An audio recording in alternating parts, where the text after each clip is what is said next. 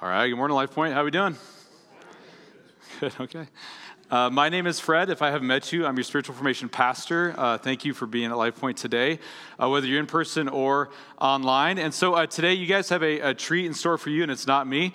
I'm only part of the treat. We're going to be co-teaching today. I'm going to start the message, and then Tyler Stricklan, our students director, is going to finish the message. So when you see a bearded man appear on the stage, don't be startled.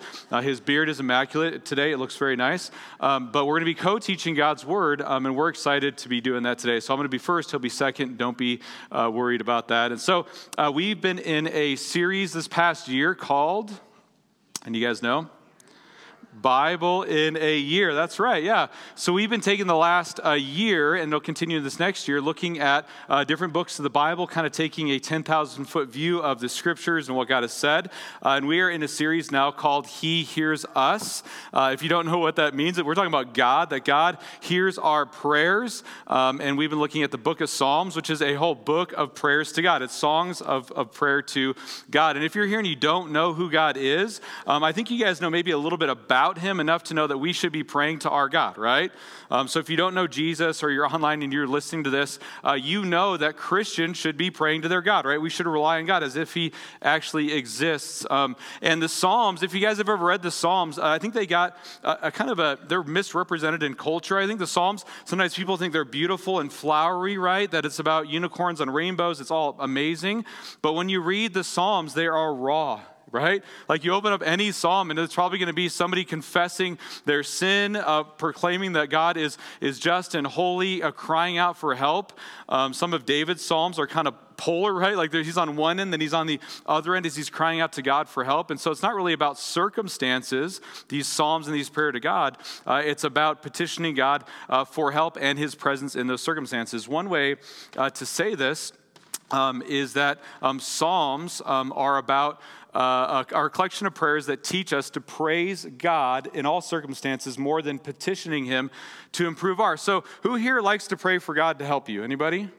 It's just me. Okay, a lot of us. Okay, so even if we don't know God, my bet is a lot of us at some point have cried out to God for help, right? Like, God, help me. I have a test. God, help me. I'm facing this thing in my marriage. God, help me. I'm facing this thing in my job. Things are not going well. A lot of us have cried out to God, and the Psalms are more about praising God in all circumstances than wanting him to change our own. And that's going to be important today as we look at a Psalm of Lament, okay? And if you don't know what that word means, it sounds bad, right? When I say we're going to lament today, you're like, oh, this is not going to be good. We're going to be looking at Psalm 44, and a Psalm of Lament is just crying out to God and grieving and really venting to God about what's happening in your life. And so to kind of set this up, when I was 14, I was at my buddy Anthony's apartment, okay? And as I was walking down the hallway, I saw at the end of the hallway, there was this picture on the wall of a beach, okay? And in the beach, there were these footprints in the what? In the sand, okay? I think you guys know what I'm talking about here. And so I'd never seen this before. I didn't believe in God. I was walking down the hallway and I stopped to read this, and it was a picture with a poem on the sign. It was called Footprints in the Sand, okay? And I began to read, and this is a poem about a man who's having a dream. He's dreaming at night that he's on a beach with God, and scenes from his life are flashing across the sky, okay? And for every scene, he sees these footprints in the sand, and there's usually two sets of footprints as God recounts the life that he has had with him. But at the end of it, he looks back at the footprints and he sees that during the darkest times of his life, there was only one set of footprints. That during those dark moments, he believed God abandoned him and left him behind, and he's really upset. So he turns to God and he accuses God. Says, God, why would you leave me at these darkest points of my life? You said you would always be with me. And the Lord in this poem turns to him and says, I never left you, my child. It was during those moments that I carried you. That's why you only see one set of footprints. And besides this being kind of an emotional, maybe a little bit cheesy poem, as a 14-year-old who'd been through some really hard moments, this hit me. That God was not absent in our pain, but he is intimately present. Does that make sense, guys? And when we're confused and when we're worried, it can feel like we're alone and God is not with us. And that's really the heart of the psalm we're going to look at today, this Psalm of Lament, as the Israelites were facing defeat and they felt this loneliness. They thought they thought he was sleeping, okay? That God had fallen asleep, that he had abandoned them, and that was not the case. And this is really relevant when it comes to us. Because my guess is in this room, you guys have been through a few things, right? Maybe lost some stuff. Maybe you've experienced some sickness. Maybe you've been betrayed. A lot of us have been through that, and a lot of us look back at our lives and we think it was in those moments that God was not there, right? That God was absent, because if he was there, what would he have done? He would have helped us, right? He would have stopped the pain. He would have kept us from feeling this hurt. I don't know if you guys have ever heard this, but a lot of Christians will look at people and say, God would never hurt you. You guys ever heard that? A lot of people say God's pain, your pain is not part of God's plan in your life. And what we're going to look at today is, even though you guys have been through some things, and I want to be careful about that, that pain does not mean that God is absent, guys. In fact, the main point of what we're going to talk about today is that there is pain in his presence. There is pain in his presence. I don't mean that God just causes, like you pray to him and like, oh, that hurts. That's not what I'm talking about. What I'm talking about is your pain that you experience in life does not mean that God is absent. God is present in that, whether you believe in him or whether you don't believe in him. God has been there through every moment in your life, and we're going to be talking about that today. So Psalm 44 is attributed to these guys called the sons of Korah. Sounds pretty cool, right? And these were descendants of a man who rebelled against Moses and God in the wilderness. God's people were enslaved in Egypt, 2 million people. They cry out. God delivers them through this guy named Moses, brings them into the Sinai Peninsula for 40 years, okay? And God watered them and he fed them supernaturally. But then Korah leads this rebellion, and God says, hey, let's meet at the tent of meeting. We're going to have a roundtable discussion. We're going to figure out what's happening, and we're going to work through our issues. That's not what happened. I'm kidding. Instead, the earth opened up, swallowed Korah and his family and those who followed him, minus a few people, and then crushed them. God killed them on the spot for rebelling against God and Moses. And that's a kind of different thing, right? I don't think the earth is going to open up today for those of us who are walking away from God. But that's what happened. And some of his descendants lived, okay? Some of his sons survived. God spared them, and they later served the Davidic monarchy, okay? So think of David, King David, and the kings after him. They served in the temple and in various roles. And this is attributed to them. And these guys, they just had a crushing defeat, or a series of defeats, okay? So nowadays, we're not at war with Canada, right? Are we at war with Canada? I don't remember. No. Mexico? No. But back in the day, it was very common to be at war with the nations that you were bordering, and they were constantly at war, and they were losing. And the problem is that they had been faithful to God, at least they thought they had been faithful to God, and that God should have given them victory, and they equate their defeat with God's absence. And be honest, I think a lot of us are there today. So we're looking at Psalm 44, the Psalm of Lament, and what's going to happen is these guys are first going to praise God for the pain in other people's lives, okay? That God did some things and they defeated their enemies, and they're praising God for this. But when it comes to the pain in their life, they're going to denounce it, and they're going to accuse God of some crazy stuff because of what they felt in their life. And again, our main point today is there is pain in his presence. So let's look at Psalm 44. If you guys have a Bible, I'm going to open that up, or not. You guys can look at the screen too. I'm going to hold a real Bible for this one. So Psalm 44, verse 1, it says this. It says, God, we have heard, and this is the good part. This is where they're praising God, okay? God, we have heard with our ears. Our ancestors have told us the work you accomplished in their days long ago. So he's talking about the Exodus from Egypt, that God had rescued them, destroyed the most powerful nation in the world to bring his people out, and then he brought them victories after that. It says, in order to plant them, your people, in this new land, you displaced the nations by your hand. In order to settle them, you brought disaster on the peoples. Remember, they're praising God for this, okay? For they did not take the land by their sword. Their arm did not bring them victory, but by your right hand, your arm in the light of your face, because you were favorable toward them.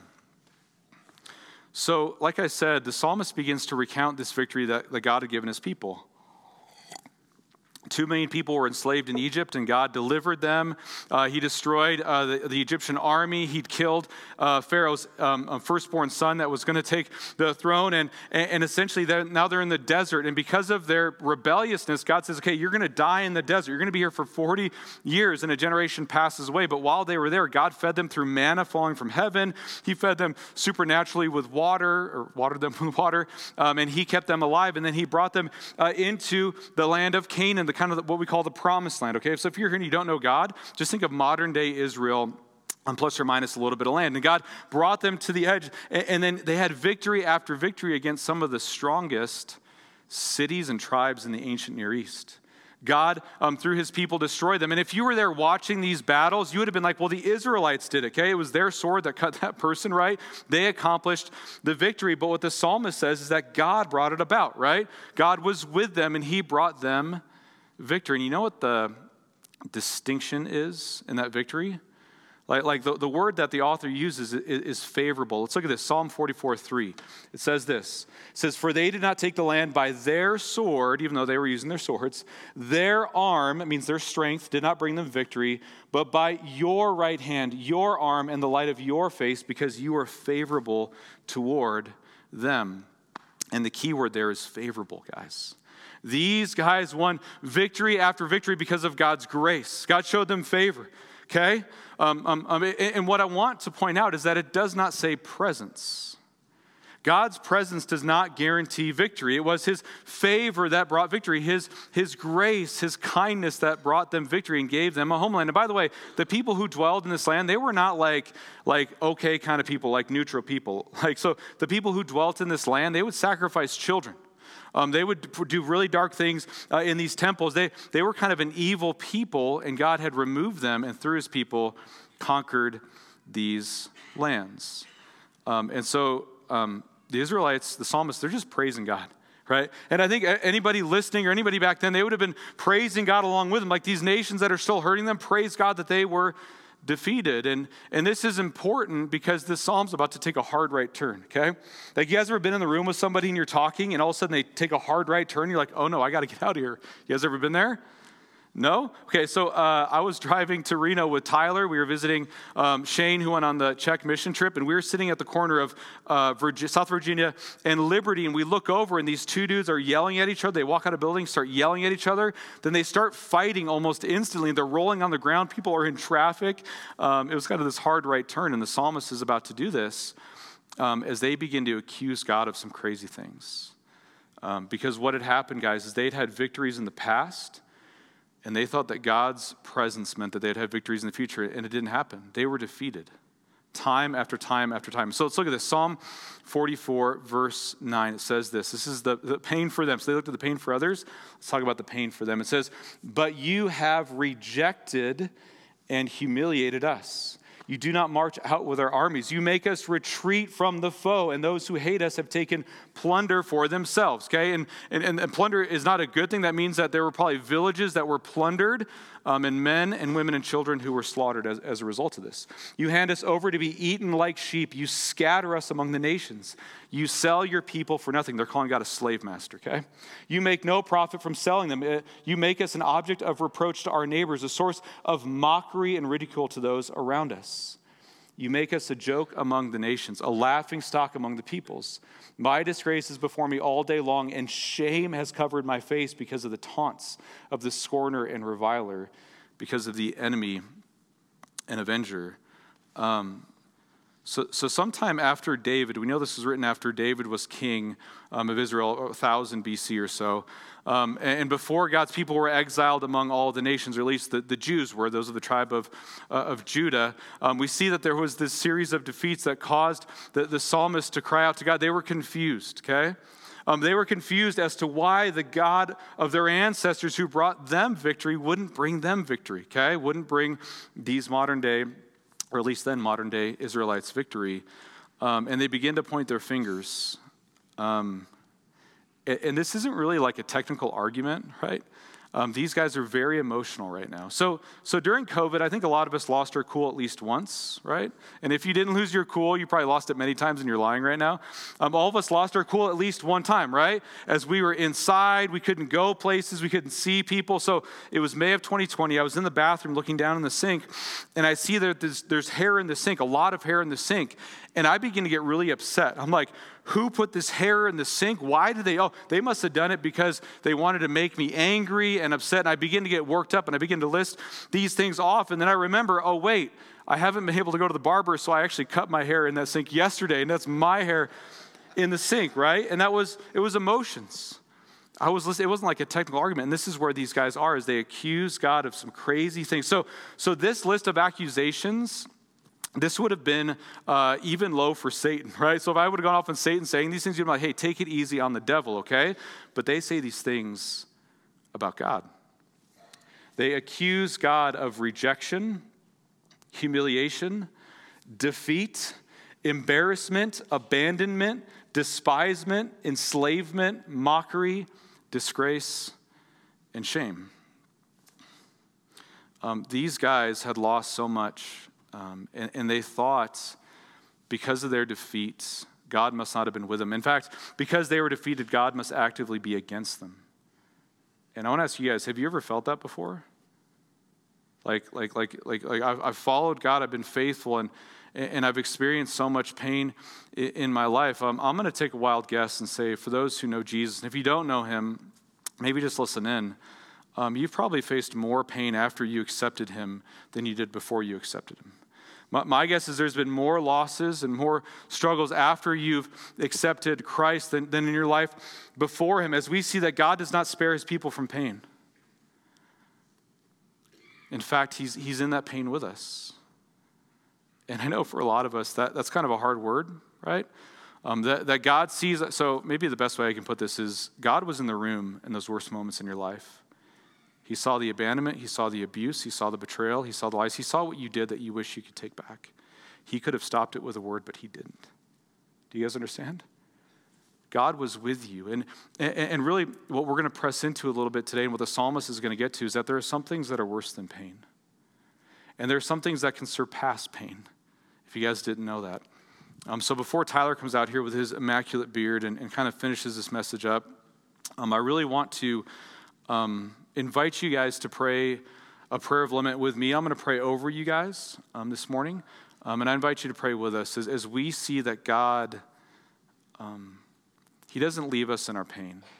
So like when I read that poem as a 14-year-old, I'd been through so much stuff. As a 14-year-old, it was so hard for me to believe that and agree that God was there.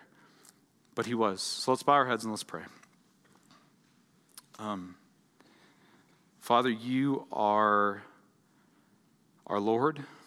You are King. You are the God of the breakthrough, the God who rescues us. You're the God who sent your son Jesus to be a sacrifice for us. You gave up your son on a cross to forgive us. You raised him from the dead. He ascended into heaven, and for many of us, we believe this to be true. We know all these things to be true, your word to be true, but it doesn't take away the pain in our life.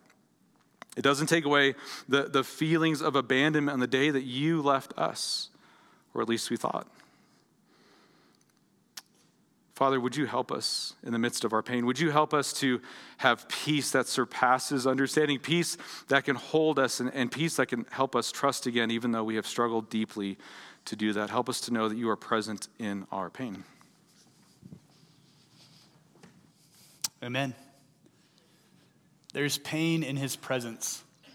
And that can be a really heavy statement because it requires us to admit that, one, God, in all of his holiness, and all of his power, and all of his might, allows creation to feel the brokenness that we live in. It's also really heavy because it means it happens inside of his presence.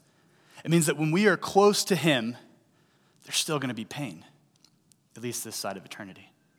And I think that's where we find Israel in this lament, in this psalm that they're writing, is they've tried to say, hey, we're going to reorient ourselves to you, remind ourselves who you are, and they go to war, and they lose badly. And then they contend with God. Hey, what happened? Psalm 44, 17 through 19. All this has happened to us, but we've not forgotten or betrayed your covenant. Our hearts have not turned back, and our steps have not strayed from your path, but you have crushed us in a haunt of jackals and have covered us with the deepest of darkness. Hey, God,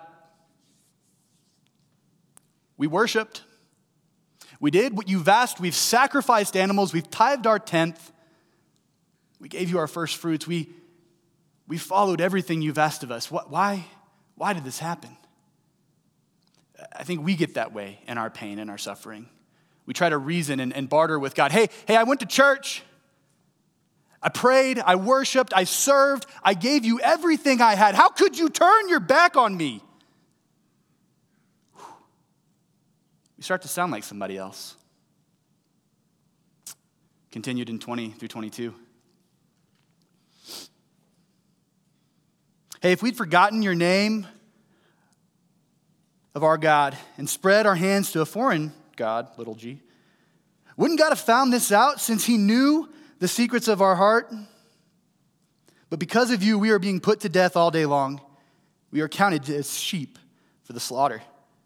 Whew, there's some sass behind those words. If you've raised children at all, you understand that once they hit about 12, 13, the sass becomes really real because they've learned what sarcasm is, but they don't know how to wield it properly, right?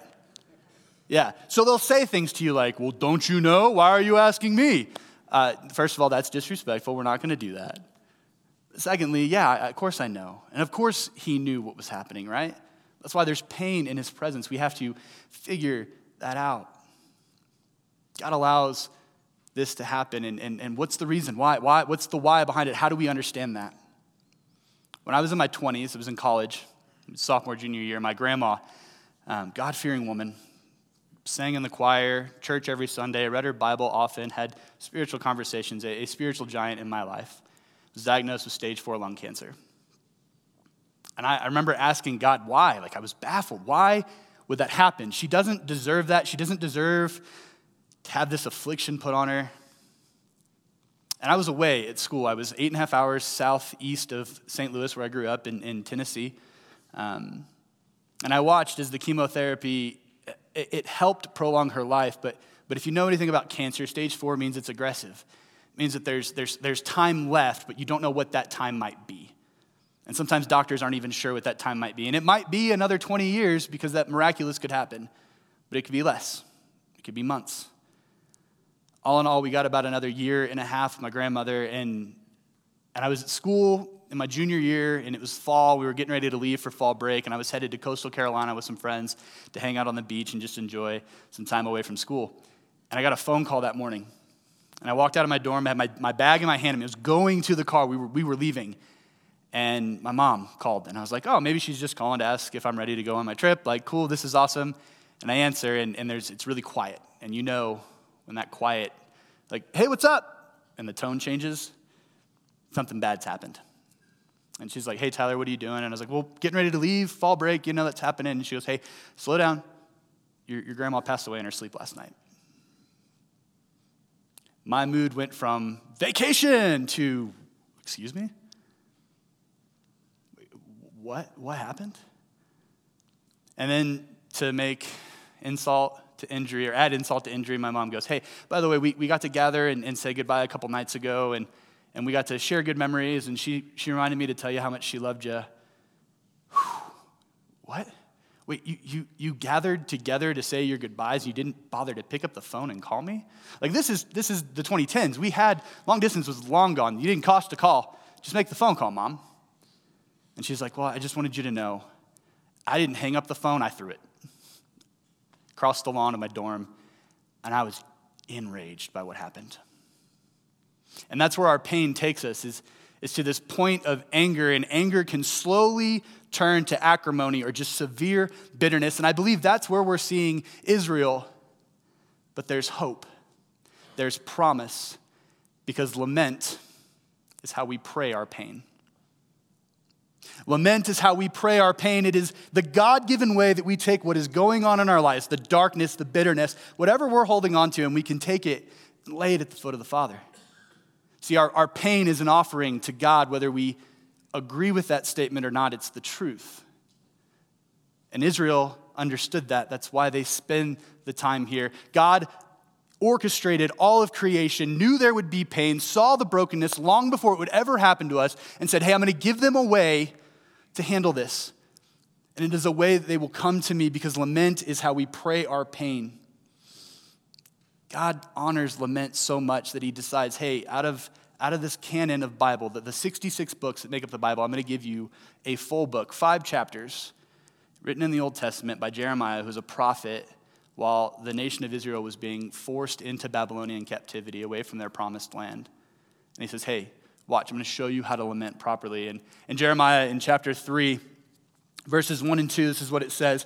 I am a man who has seen affliction under the rod of God's wrath. and he has driven me away and forced me to walk in the darkness instead of light. We feel this. It would make a great Bob Dylan song, by the way. Yeah? Yeah.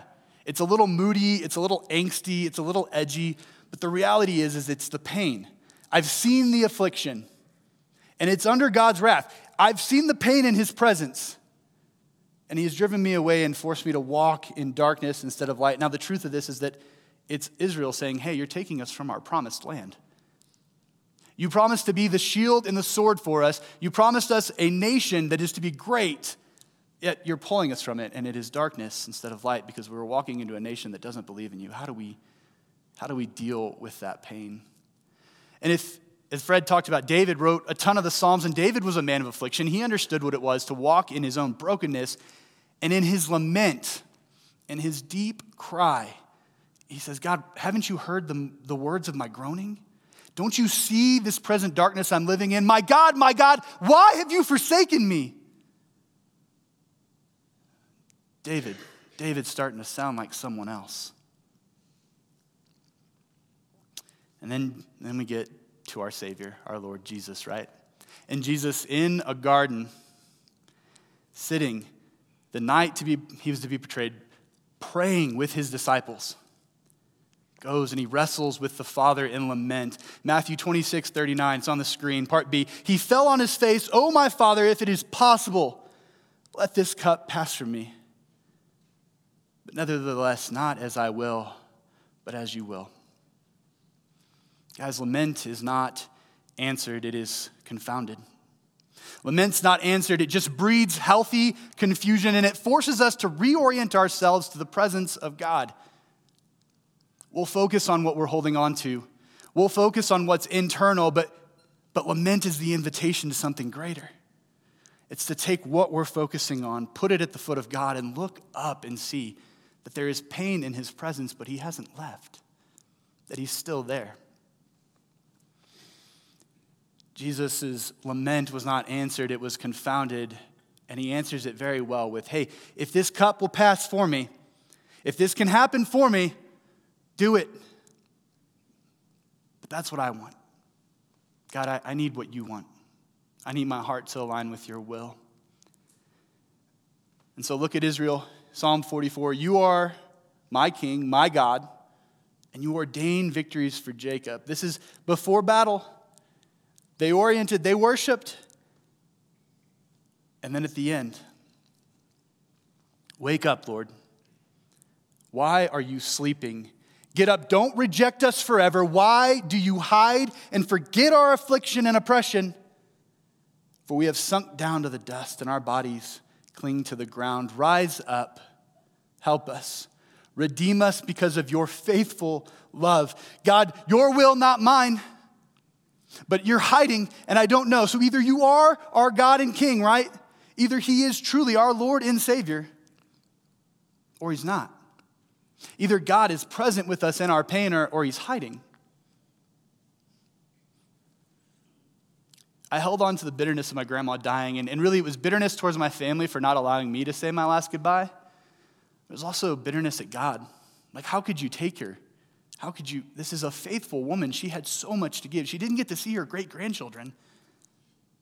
And you took her from us. And I held on to that for months, and it sat inside me. And everything in my life started to lack. My schoolwork, I had professors going, dude, you're going to fail this class if you don't fix what's going on with you. My soccer career at school, which was a Bible college, so it really wasn't much of a career, but it was fun. Lacked, my playing lacked. My coach was like, hey, you've lost some hustle, man. What's going on? I'm good, man. I'm okay. But reality was, inside I was wrestling with this loss. I was holding on to this bitterness. I remember sitting at my desk one night, and I couldn't focus, and I couldn't think, and I was feeling angry, and I was feeling confused, and I didn't understand what was going on. And like most athletes, the healthy thing was to go for a run. So I decided, hey, I'm going to go for a trail run. Looked at my roommate, put on my shoes, and was like, hey, I'll be back in about an hour and a half. I don't recommend you running any trails at night, dangerous, but my campus was on some country, and the French Broad River, which runs through eastern Tennessee, ran right by our campus, and there was a trail that kind of ran on it, and it was a really bright night. There was a full moon, and you could see some of the stars, so I decided, hey, I'm going to go for a run. And I take off down this trail, and about a mile and a half in, there's this beautiful clearing. And the trees kind of open up, and you can hear and see the river kind of flowing, and the stars and the moon are placed because we're out in the country, and like Nevada, there's dark skies, so you can actually see the beauty of the night sky. And I stopped because I was out of breath, and I was just trying to outrun my pain, and it doesn't work that way. And I remember looking up, and I'm going, "That's really pretty. How dare you? Ooh. How dare you? How could you take her from us? What did she do to deserve this? Why?" My words were crass. I was swearing at God because I was so angry. My voice went hoarse from the yelling, and eventually I hit my knees because I just couldn't bear the weight anymore. I started to sob. And in my sobbing, it felt like 50 pounds had just rolled off my back. Like that weight had been lifting because I allowed myself to lament my pain.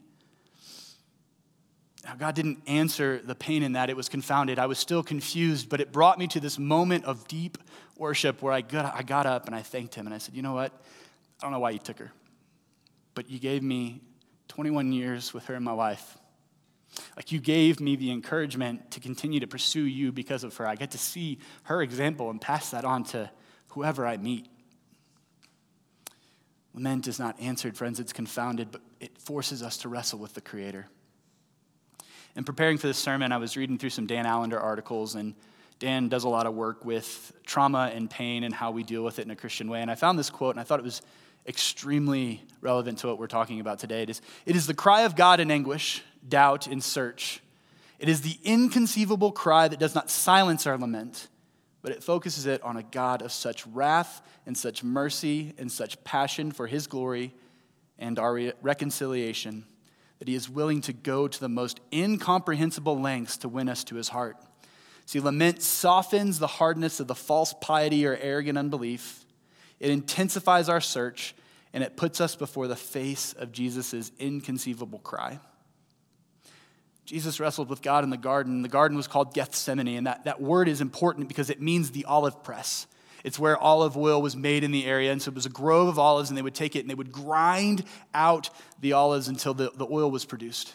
And Jesus is sweating blood in the garden, and he's wrestling with God, and he comes to a point where this weight is something he can't bear, and so he says, "Your will, not my own." And then he leaves the garden. When he leaves the garden, he doesn't do it on his own accord, but is forced out of the garden in shackles. He's arrested. Now, it wasn't on his own accord, but he willingly went, so that's an important point to make. And they drag him before Pilate, and a bunch of stuff happens there, but the important part is that they strap him to a log, and they whip him, and they beat him. His flesh is ripped open. The guards take and they shove a crown of thorns into his head, and they put him in purple, and they tie his instrument of death to his back, and they tell him to march. And he gets to Golgotha. It's the place where Jesus was crucified. It's this hill just outside of Jerusalem, and he's put on a cross, and they stretch his arms out, and they pierce his hands with nails, and they pierce his feet with those same nails. And he's sitting there, arms stretched wide, and he's dangling with what little life he has left. Labored breathing, and it's this brokenness, and he echoes Israel, and he echoes David because he gets cut off from the presence of God, or so he feels. And he says, my God, why have you forsaken me?" He hangs there a little bit longer. And with his last breath, he echoes his prayer in the garden. "It is finished. Into your hands I commit my spirit." And he dies. But with his dying breath, even though he felt cut off from the presence of God for the first time in his life, I mean, God in human flesh, cut off from the presence of the Father, and yet he was still willing to say, "Hey, your will, not mine." Because Jesus knew the whole point of his death was a lament for the people. It was supposed to be our redemption. It is what reconciles us back to him. Folks, we understand that there is pain in his presence, and that lament is not answered. It's confounded because it is our point to get back to who he is. Jesus, cut off from the presence of God, you had to think for the first time, he's freaking out. I don't feel you. Where are you? How have you turned your back on me? We sound like Jesus in our lament. but it is God's will, not our own. Lament is our way of offering our pain to him because it is a pure form of offering back to God our chance to be in his presence. I've got a couple next steps for you. The reality is I don't want you to forget that there is pain in his presence. Jesus felt it, David felt it, Israel felt it, everyone in this room has felt it, and the beautiful part is that God never turns his back. He never once closes his eyes. He's sitting there in this darkness with us, waiting for us to turn our face to the light. God is not hiding. We've just looked away. Lament is how we reorient back to who he is. So today, if that's what you're feeling, if you're holding on to something that you were never designed to hold on to, then your first step is to lament your pain. We got that slide? There we go. Lament your pain. Express it. Have it out with God. He can handle it. And if it forces you to get crass, then be crass. That's okay. If it forces you to express the darkness that you're feeling, like he's been there, he's felt it, and he's going to carry you through. That poem that Fred mentioned, it can seem kind of cringy, but the reality of it is it's not cringy. It's beautiful because it's the most truthful thing, that we're just carried through our darkness. God was there on the cross. He was there watching his son die, but 3 days later, he watched him resurrect. 3 days later, he watched the most beautiful act of love, which was his sacrifice, the incomprehensible, defeat death so that we could lament our pain, so that we could have a presence with the Father. So lament your pain. And the second one is acknowledge his presence. If you're going through it right now, if you're dealing with it, if you're fighting with it, if you're trying your best to hold it all together, don't. But remember that he's not left you. He's right there beside you. And most of it, he's carrying us through. And lastly, it's because we are in a series of prayer. Would you say this prayer this week? And I'm going to read it for you. As Heavenly Father, you know and see the darkness and pain that I'm in. And I feel lost and forgotten. You promised to be with me, but I feel like you're hiding. I don't understand why that I am enduring this, but I know you are good. Help me to align my thoughts and emotions with your heart and plan. Grant me the same strength that Jesus had. Rise up, help me, redeem me because of your faithful love. Let's pray. Heavenly Father, you're here in this moment with us. And I walked on stage carrying my own pain, so I know that the people in this room are carrying it too. This is our moment. We take it and we lay it at your feet and we let it go. And after we've let it go, we look up and we acknowledge that your presence is here with us right now. It's in your Son's holy and precious name we pray. Amen. Amen. Hey, thank you so much for being here with us this morning. If you're a first-time guest, please stop by the Connection Center. We'd love to get to know you. Also, a couple reminders for this week. We've got the golf tournament on Wednesday for our men's ministry golf tournament. Trunk or treat's coming up. All of that, all the information you need for events around the church can always be found in our app, so download that. And lastly, if you're a student in this room and I haven't had a chance to meet you, my name's Tyler. I'm the student's director. I'm going to be right down here after I stop talking. Come introduce yourself to me. I'd love to meet you. Or if you'd ever have an idea about serving with students or desire to do that, come introduce yourself to me and let's talk as well. Love you guys. Have a great week.